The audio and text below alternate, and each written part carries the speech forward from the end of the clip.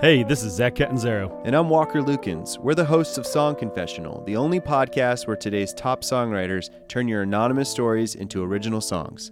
This week, we've got a salacious tale of train platforms and anonymous hookups. Austin songstress Buffalo Hunt transforms the confession into a cinematic indie pop gem, exploring the dark pleasures of our bad decisions. Listen to Song Confessional at KUTX.org or wherever you listen to podcasts. From KUT and KUTX Studios.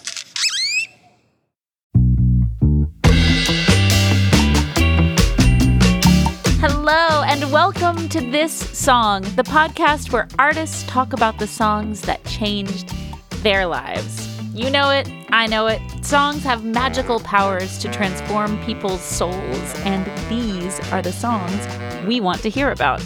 I'm your host, Elizabeth McQueen, and in this episode, we'll talk to two artists, Benjamin Booker and Laura Patiño. Laura fronts the Austin band Holiday Mountain. Both of them talked about songs that spoke to them musically and thematically and helped them as artists figure out what they wanted to say with their music. First up, Benjamin Booker. He came out with his debut self-titled record in 2014 and blew everyone away with these really emotionally raw, I'd call it blues rock, but that's an undersell because there's punk in there and some of his melodies are incredibly hooky. I mean, let's just say he did his own thing and nailed it. And we here at KUTX are big Benjamin Booker fans. Well, he came to Austin for Fun Fest and sat down with me backstage to talk about a song that helped him and is helping him figure out what his next release will sound like. So here he is, Benjamin Booker.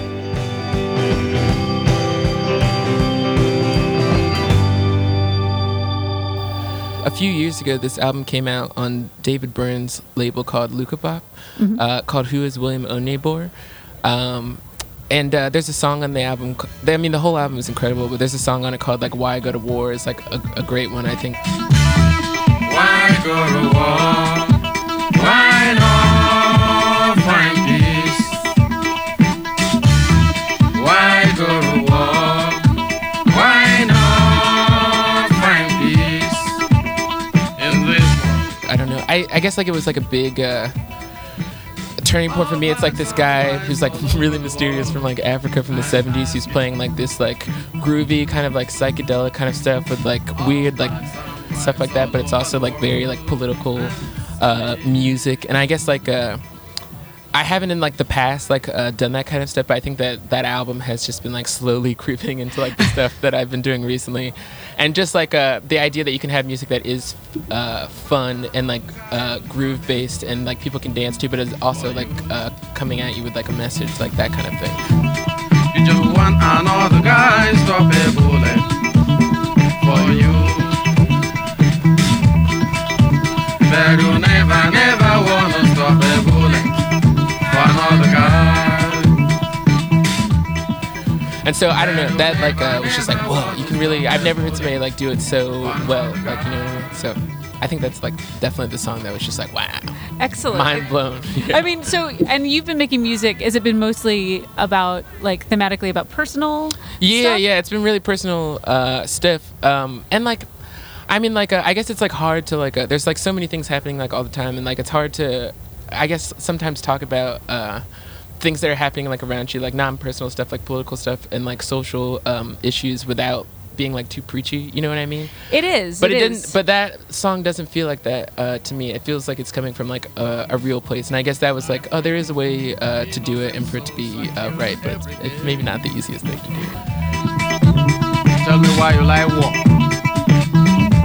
You want another guy to stop a bullet for you, but you never to stop a bullet for another guy. There's not really that many bands talking about very political, I guess, artists these days. You know what I mean? When I was a kid, Rage Against the Machine was a huge band. Opponents are corrupt, terror rage stretching, quenching the thirst of the power dawn. That five-sided fist of gone, that rotten sore on the face above the earth gets bigger. The triggers go empty your pulse. mean, when I was born, like, I mean, you had like Public Enemy and stuff like that. Our freedom of speech is freedom of death. We got to fight the powers that be. Fight the power. Fight the power. Fight the power. Fight the power. But is there somebody doing that kind of stuff nowadays? I mean, I feel like less and less in mainstream music. So you were a kid in the 90s, obviously. 90s kid, yeah. And the 90s kid, there were all these like for me, there were all these like women talking about being women, you know, and then there was NWA, there was Rage Against the Machine, people who were like actively fighting the power structure. And now, well, when I was a kid, I grew up in Florida, and so like the hometown band was like against me, and like not so much now, but like when they were younger, like first starting off, it was like very like I don't know, it was like intense stuff. Like all the songs were very like, they had songs about Condoleezza Rice and like just like all these like, because I mean like they were like, for me, like the punk band of like the Bush administration kind of thing. So it's just like that's who like all the skate kids and people were going to for like all their news and stuff like that. Regime change under a Bush doctrine.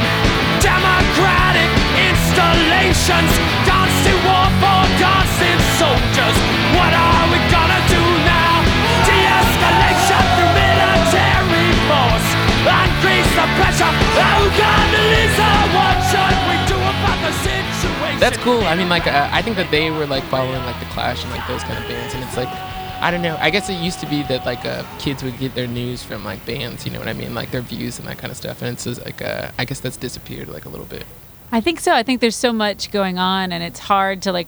I don't know. I mean, I don't know why it is. Like, why are people less political in music? I guess it's like scarier now, maybe because like there's so much like competition now, and like I think that it's like scary for people maybe to like talk about like the things that they care about and like the way that they feel, because they don't want to like upset people, because like there's everybody's like fighting to like just make it as a band, and like so if you're fighting to get heard, you don't want to alienate people by like talking about something that they might make them uncomfortable. Yeah, and everybody gets so uncomfortable about, you know what I mean, like it's just like politics. It's just like let's please not talk about it like that at all. Do you think that there's two things kind of entering your music, like more of like a dancey synth thing, because you've been doing mostly guitar driven? Yeah, I mean, there's definitely like more. I'm from that, I guess, in like other bands. Like there's another band from Africa from back then called Witch.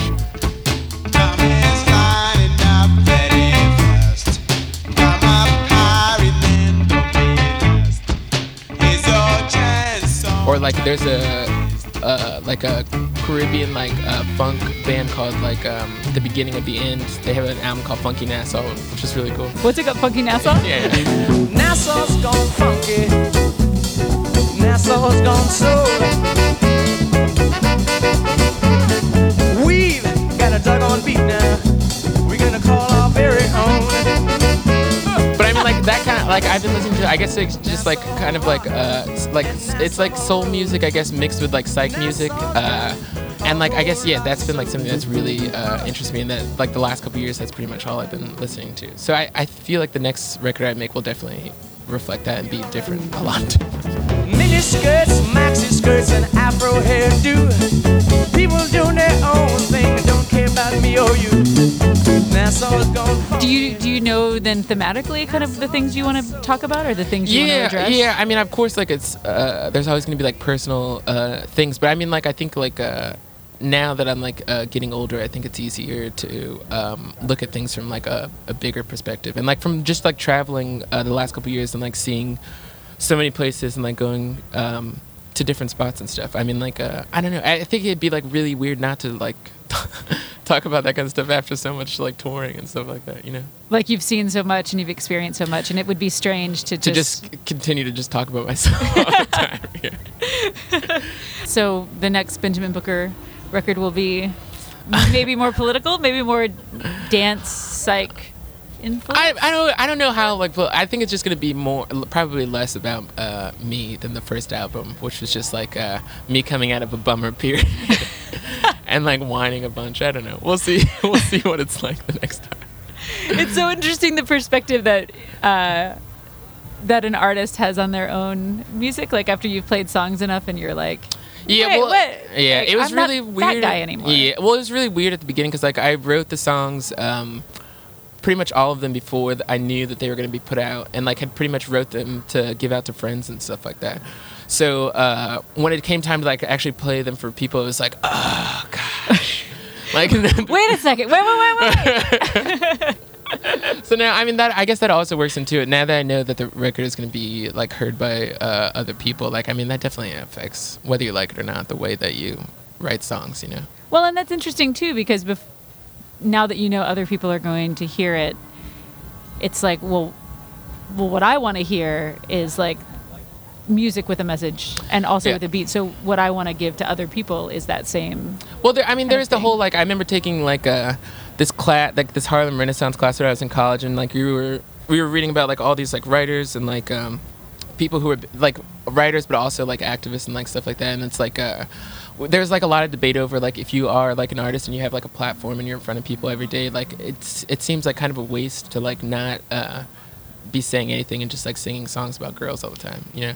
Have you ever heard Nina Simone's Backlash Blues? I haven't heard that song, but I watched her documentary recently on Netflix and like had no idea. I knew that she was like pretty like politically active and like had some angry years, but I didn't realize how aggressive she was with it. Well, there's this part of Backlash Blues, and she does it differently every time. But she talks about like she'll be like, my friend Langston Hughes told me that like Nina, like once you're up in front of them, like you have to like bring it to them. That like, was one of those bring it people to where that they we talked live. about. Yeah.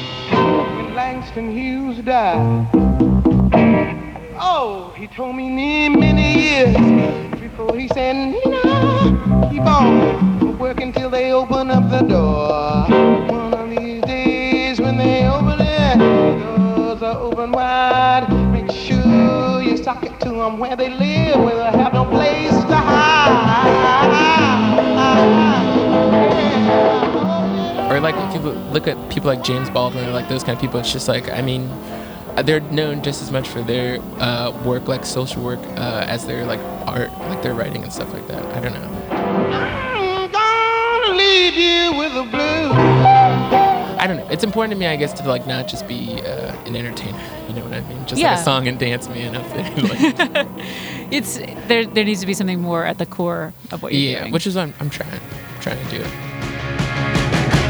Where I'm going, not going. Where I'm going, I never know. Into the fire, I thought you would put me. You're with a courage and yet can I ever love her? Try your best to just this ain't a Below me you can hear Violent Shiver from Benjamin Booker, and I loved hearing how this recording came about, how it was really written and recorded without other people hearing it as a factor in its creation. And now that he knows he has an audience, well, the stakes are upped a bit. Hey, if he's moving in a William Oneaybor or beginning of the end direction, well, I personally think that's a killer direction to move in. Before we move on to Laura Patiño, I'd like to ask that if you enjoy the podcast, please take a minute to head to iTunes and leave a rating or a review. We at Team This Song, and I say team because we are a team of interviewers and editors and now social media helper-outers. We love to hear what you think. Seeing a new rating or reading a new review makes us all swell up with podcast pride. Plus, it helps us in the realm of iTunes. And while you're there, be sure to become a subscriber, and that way you can get next week's episode with Jose Gonzalez and Leopold and his fiction delivered right to you. Next up, Laura Patiño. She fronts an Austin band called Holiday Mountain that does electronic music in a style that I can really get behind. It's incredibly catchy and super weird in the best way, and she came into KUTX to tell me about a song and an artist that helped her find her way as a woman in this often anti-woman culture, and as a musician. So here she is, Laura Patiño.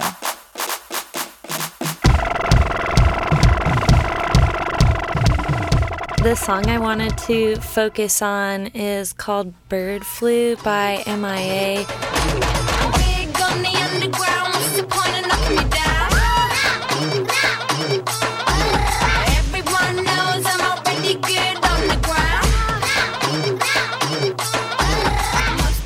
And that's the first track off her album Kala, and I think it came out in 2007, but for so many years it's been like an album that's just offered me more and more strength in different areas of my life, or just feeling powerful. So I feel like she was kind of an initial female music role model that kind of got me in touch with feeling like it's okay to feel like powerful and aggressive. Ooh. And that's invigorating and something that women, it's okay, we're allowed to feel that, you know.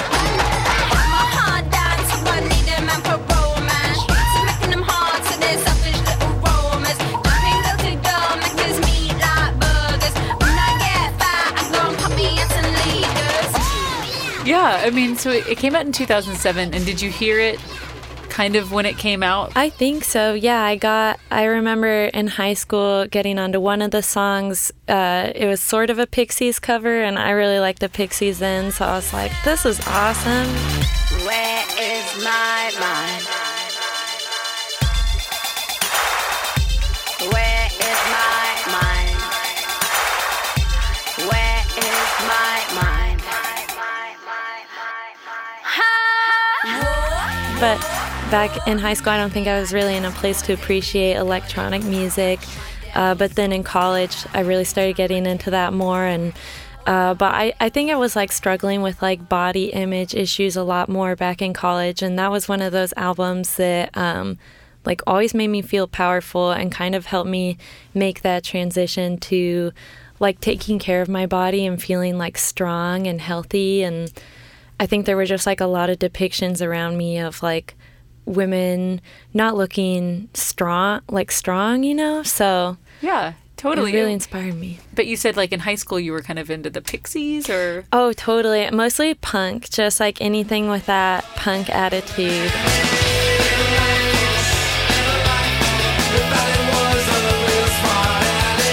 That was just like a time where it was really invigorating to like discover letting out aggression or letting out feelings of like feeling misunderstood in like a creative format and having that empower you rather than just kind of like isolate you. It definitely gave me a platform to just exercise how I was feeling in a way that ultimately made me a lot of friends, and just the whole idea of like being in a mosh pit with people. And you know, I've heard this didn't happen for boys. I heard maybe it's just because I'm a girl, but if somebody fell, or maybe it was just Denver, Colorado, you know, back when I was a teenager there, like if somebody fell, everybody picked them up. And like I just loved that attitude of we're all kind of experiencing this aggressive energy together, and we're all kind of moving as one unit, you know. But yeah. Sometimes you'll get punched in the head, but like not on purpose.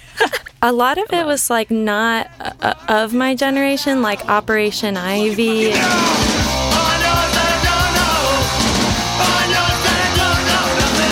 The Mighty Boss tones.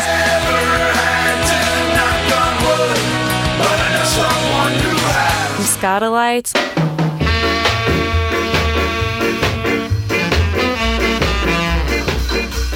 All that stuff. I think what originally got me into it was Bob Marley, which is like a kind of a strange transition from one to the next. But at the end of the day, Bob Marley kind of has a punk attitude too, of like speaking the truth. Everywhere is war. It's a war that until they're no longer first class and second class citizens of any nation. You know. Yeah. And I guess that is really punk rock. Like, he's speaking the truth. And reggae and ska are pretty well enmeshed. You can see that. Ways. Yeah. And then you go to college and you kind of find yourself like a little opened up to electronic music. Was that, do you think that was because you played keyboards? Like you kind of had an entry into that, or? Yeah, it was piano turned out to be kind of the perfect instrument to write on, especially nowadays that like a MIDI keyboard is just essentially like a piano keyboard, but with a lot more control. And honestly, like the way that I changed from maybe feeling punk to feeling electronic it's just like once you start hearing it, it's almost like a drug, like coffee or something, where then you're like, I always need this level of clarity of tone and stuff. Otherwise, it just feels like something's lacking. Like, I feel that with coffee for sure. I'm very addicted to it. But just the like sounds, like the level of depth and like dimension to electronic music, like just became kind of more and more addictive to my ears.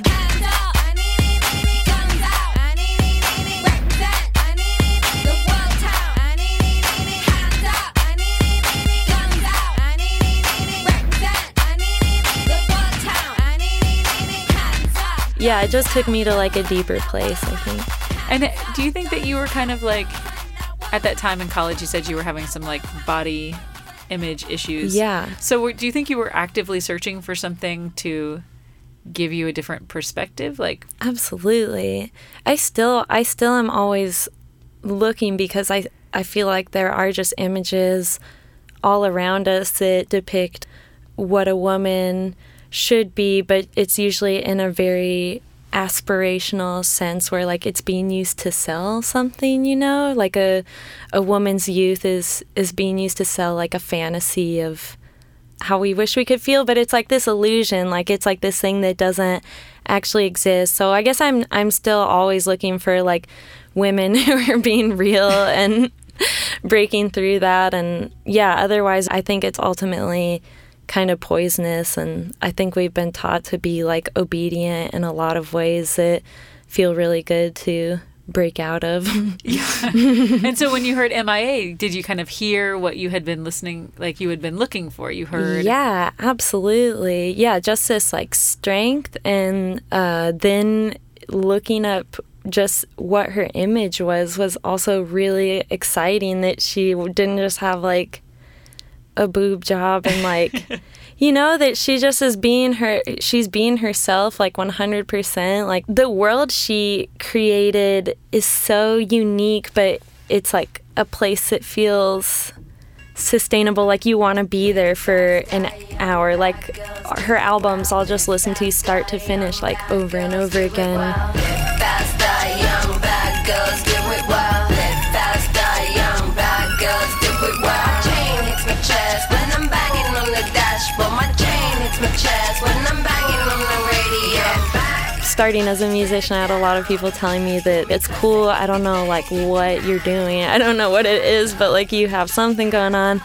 And sometimes that still is something people tell me, which I feel like that's one reason I'm so attracted to M.I.A. is she's doing something nobody else is doing, and that's why it's awesome. She has like a point of view. Yeah. Which is really important to... Oh my God, it's the most important, yeah.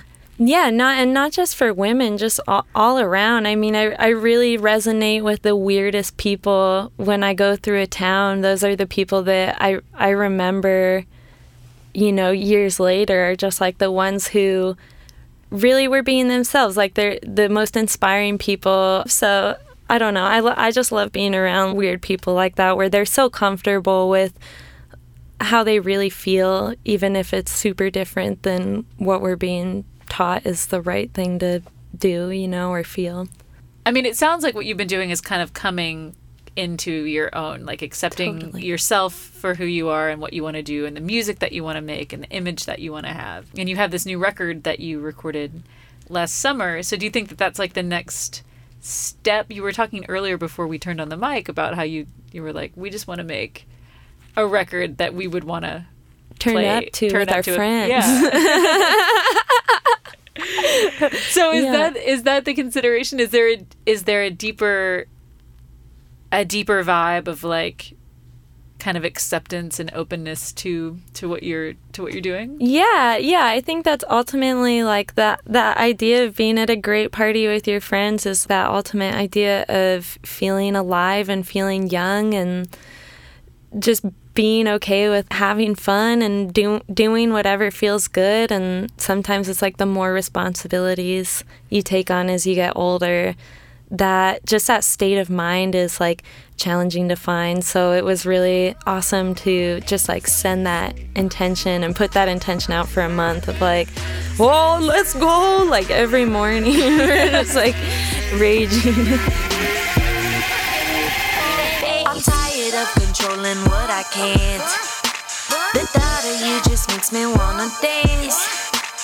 How do you do what you do with your eyes? I realize I can't assume anything. And below me you can hear Bump That Bass by Holiday Mountain, and hey, don't you want to just turn it up? Laura and I actually talked for a long time, and we had to edit out a lot, and one bit that we couldn't fit in but that I loved in the moment was her describing to me the way she wanted people to react to her music. She called it the dead fish dance. It's when you're so excited that you jump in the air like a little kid and uncontrollably flip your hands and arms and legs back and forth. It's like a super bodily expression of yay! And that's the feeling she wants to give to people. And I wholeheartedly support her in that mission. I'll post a link to the Holiday Mountain video for Bump That Bass on the KUTX This Song page. And thanks to both Benjamin and Laura for sitting down and talking about music with me, because it's pretty much the most fun thing to talk about.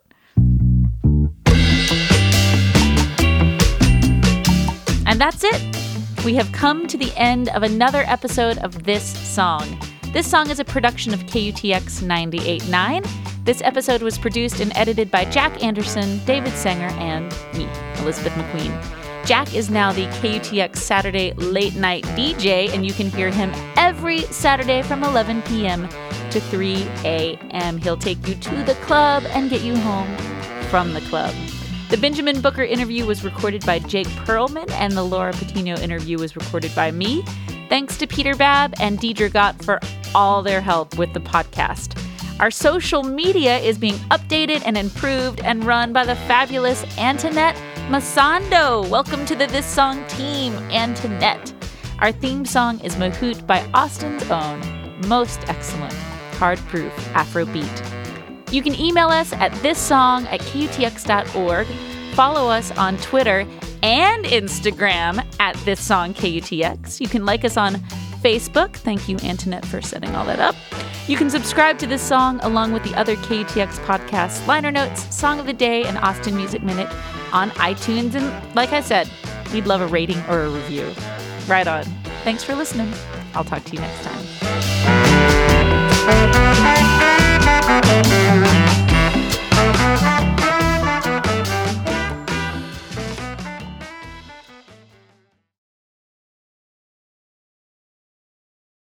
KUT's next AT Explained live show is April 3rd. Brand new stories about Austin's people, places, and culture, told live on stage by your favorite KUT journalists. I've never gotten any specific invites from Steiner Ranch. And that's about the time Charlie chomped down on that chicken. I will hypnotize you into securing my law services. Join us April 3rd at the Paramount Theater for KUT's next AT Explained live. Tickets are on sale now. Get them at austintheater.org. And we'll see you there.